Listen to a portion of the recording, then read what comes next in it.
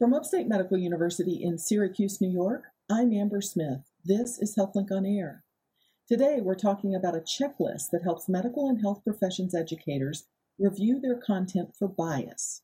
Here to discuss her work on this subject is Dr. Amy Caruso Brown. She's a pediatric oncologist, bioethicist, and medical educator with a background in medical anthropology. Welcome back to HealthLink on Air, Dr. Brown. Thank you for having me.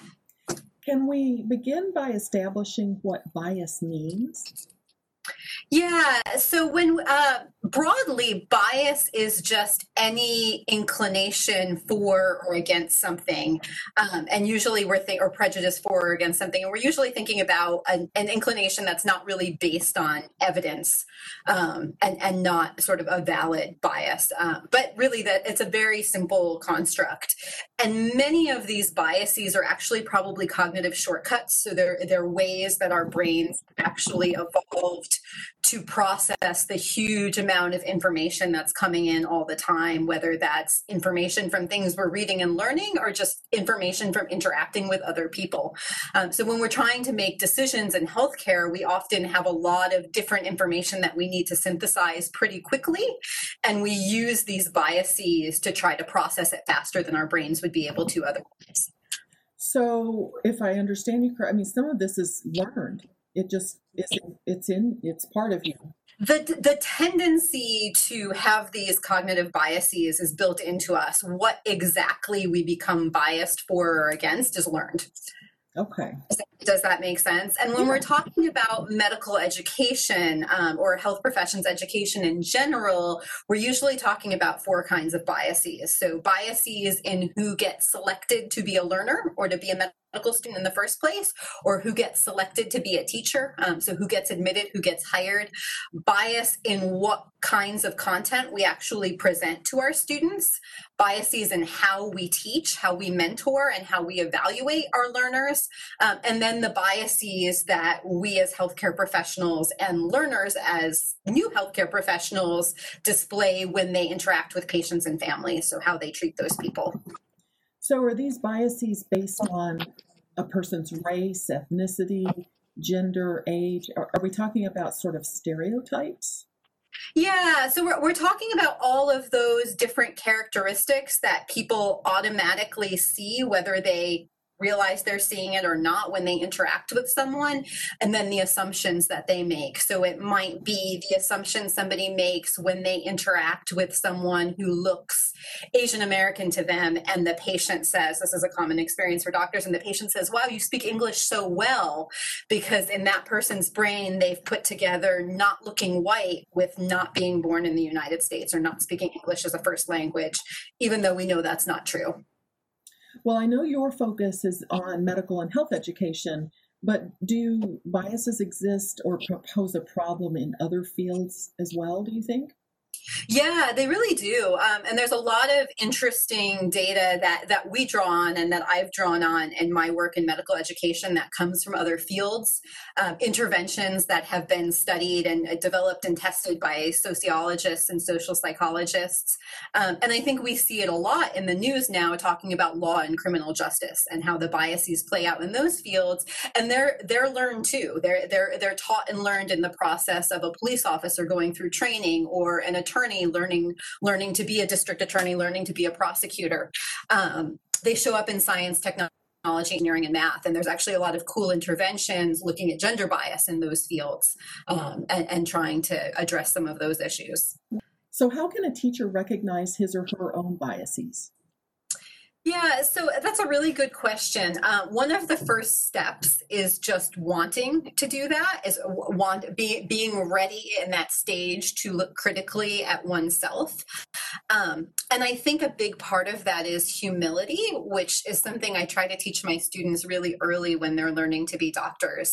Being willing to admit your own mistakes, to look back at an interaction. For me, it's whether it's a patient I saw or a lecture that I gave, and really ask myself, what went well, what didn't go well, what do I wish I'd done differently, what am I going to do next time?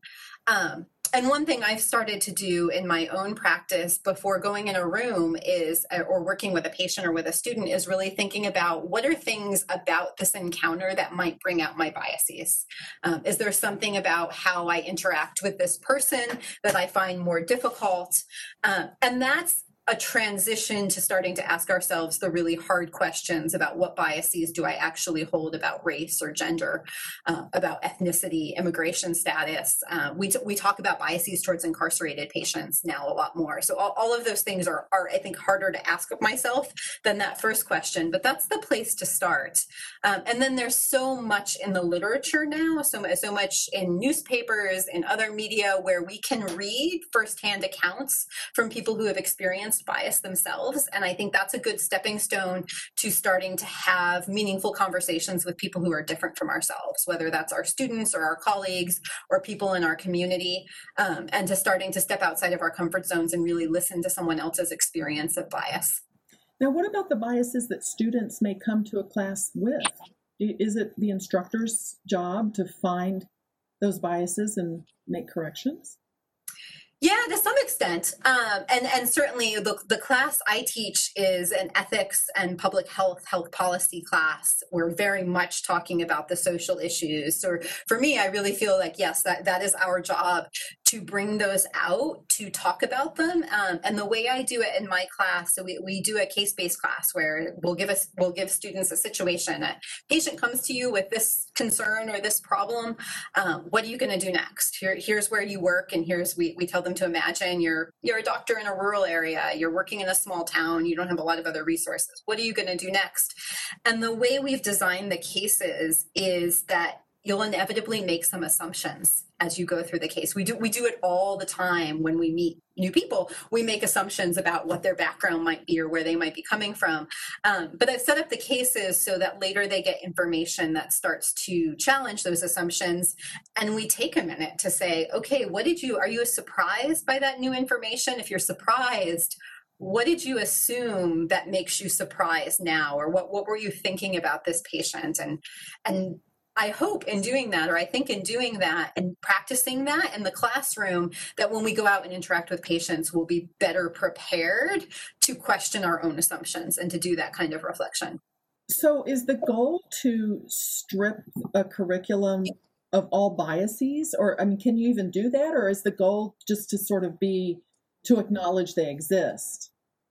A little bit of both. And it goes back to thinking about 4 kinds of bias in education. So when it comes to selection and hiring, we'd like to strip them all out. We'd like to see that our students and our faculty reflect our communities by every demographic measure. I mean, that's definitely the goal. When we think about content, it's hard because we want to, but it's just not very realistic. And one of the limitations of medicine is that we're always learning new things and updating and replacing old information based on new evidence. So that means that right now, despite our very best efforts, we might be teaching things as biological facts that are actually still pretty deeply rooted in bias. And I think we see that happening in real time. When I think about how gender was taught 20 or 30 years ago and how we pretty much in medicine accept gender as a spectrum now. And when I talk to my 8-year-old son and his friends, they're like, yeah, why would that ever be not an intuitive thing? That they just can't imagine that a gender binary was so deeply rooted in biology, and we know a lot more now. But those are the kinds of things that I think are really hard to strip out because we don't know what's wrong. We don't know what we don't know until we get that new evidence. You're listening to Upstate's HealthLink on Air. This is your host, Amber Smith, talking with Dr. Amy Caruso Brown about bias in teaching. She's a bioethicist and medical educator who has investigated this subject. She's also a pediatric oncologist. Now, in medical education in particular, why is there a danger in reinforcing stereotypes? Yeah, so it changes how our students go on to take care of patients. And I want to briefly talk about what I think is one of the best studies of this.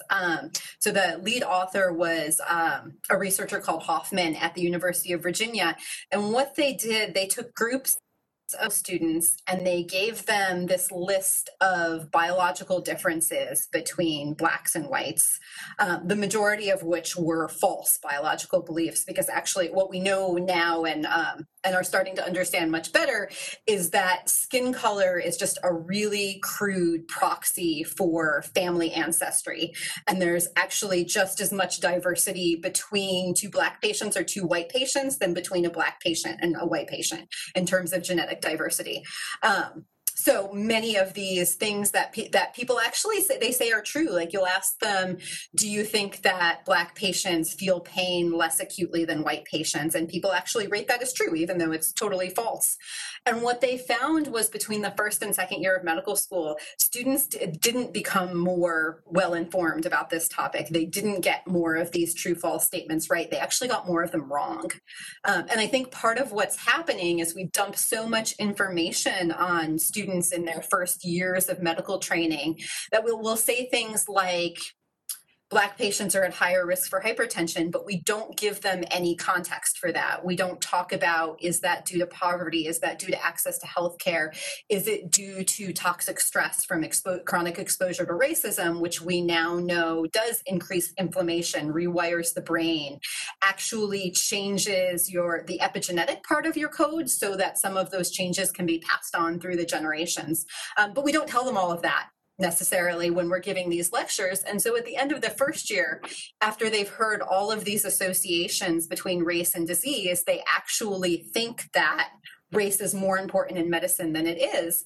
And then they took that same group of students and they gave them cases in which the only thing that was changed about the case was the patient's race, and asked them how they would treat that patient's pain. And they found that the more false biological beliefs someone held, the more likely they were to undertreat the pain of Black patients relative to white patients.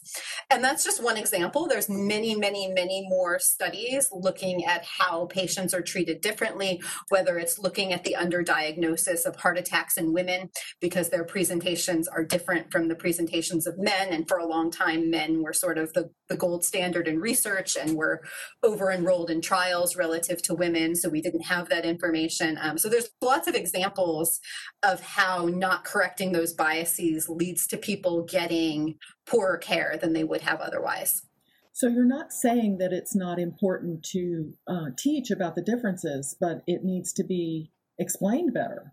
And with a lot more humility about what we know and don't know, because there's at this point still more things about the human body that we don't understand than that we do understand, and so much that we don't necessarily understand about the interactions between doctors and patients, about what makes for good communication and a good encounter. So we need to talk about more of those things too.